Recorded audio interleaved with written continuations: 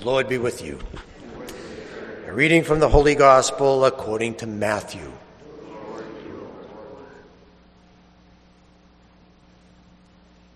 Jesus said to his disciples, "Take care not to perform righteous deeds in order that people may see them.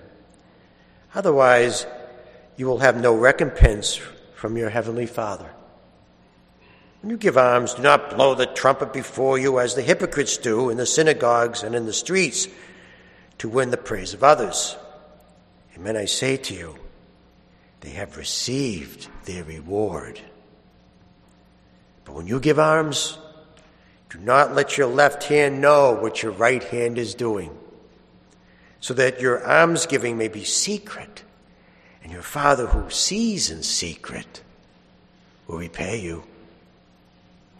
When you pray, do not be like the hypocrites who love to stand and pray in the synagogues and on the street corners, so that others may see them. Amen, I say to you, they have received their reward. But when you pray, go to your inner room, close the door, pray to your Father in secret. And your Father who sees in secret will repay you. When you fast, do not look gloomy like the hypocrites. They neglect their appearance so that they may appear to others to be fasting. Amen, I say to you, they have received their reward. But when you fast, anoint your head and wash your face, so that you may not appear to be fasting, except to your Father who is hidden. And your Father who sees what is hidden will repay you." The Gospel of the Lord. Praise to you, Lord Jesus Christ. So after I say a couple of words here, you will come up to receive your ashes. And the reason why you will receive your ashes is so that you will remember that you are all going to die. Now, why would we want to even think that? Isn't that a little morbid? I knew a guy that was very successful, and everything he touched turned to gold. And so I asked him, I says, "How come everything you do well?"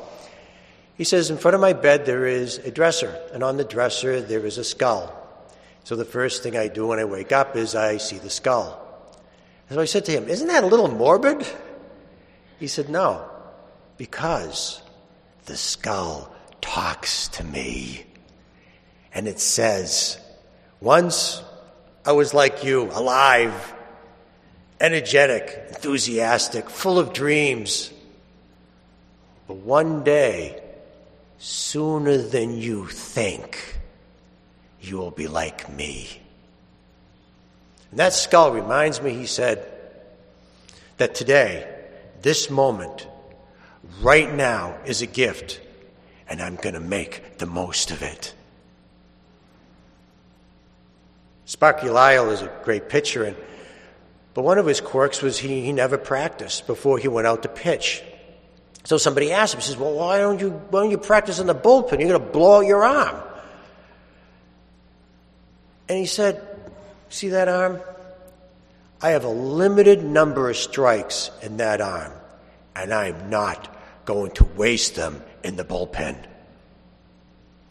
Now, you're all going to come up and you're going to receive your ashes. That's what you're going to do. But what you're going to be thinking about is this: the clock is ticking. You have a limited amount of days in your life. Make the most of them.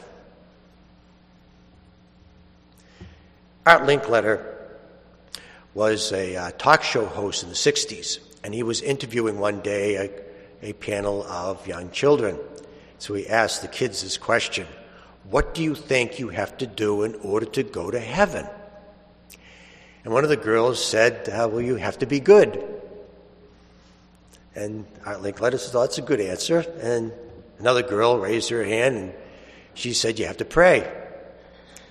So then Art Linkletter turned to a little boy in the panel and says, "Well, what do you think you have to do in order to get to heaven?" He said, "You have to die." C.S. Lewis once wrote that Christians have the most powerful effect in the world when they live like they're going to go to heaven. I knew a guy that was very, very successful in business, and he made a lot of money. And when he retired, he accepted all the invitations to all of these these Christian charities, to charitables, to all these galas and rubber chicken events. And when he would go to these charitable events, he would take out his checkbook and write out a really large check and give it to them. Well, one of the relatives complained to him, probably one of the ones that was in his will, and said, gee, if you keep doing this, you're going to be broke. And the man said, I have one goal left in life, and that is, I am going to die a poor man. Now that's a person who is living to go to heaven. So we're going to receive our ashes, and we will remember that we are all going to die.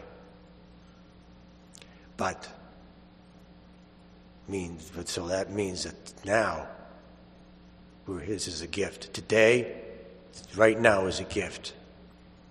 We're going to make sure that we make the most of it.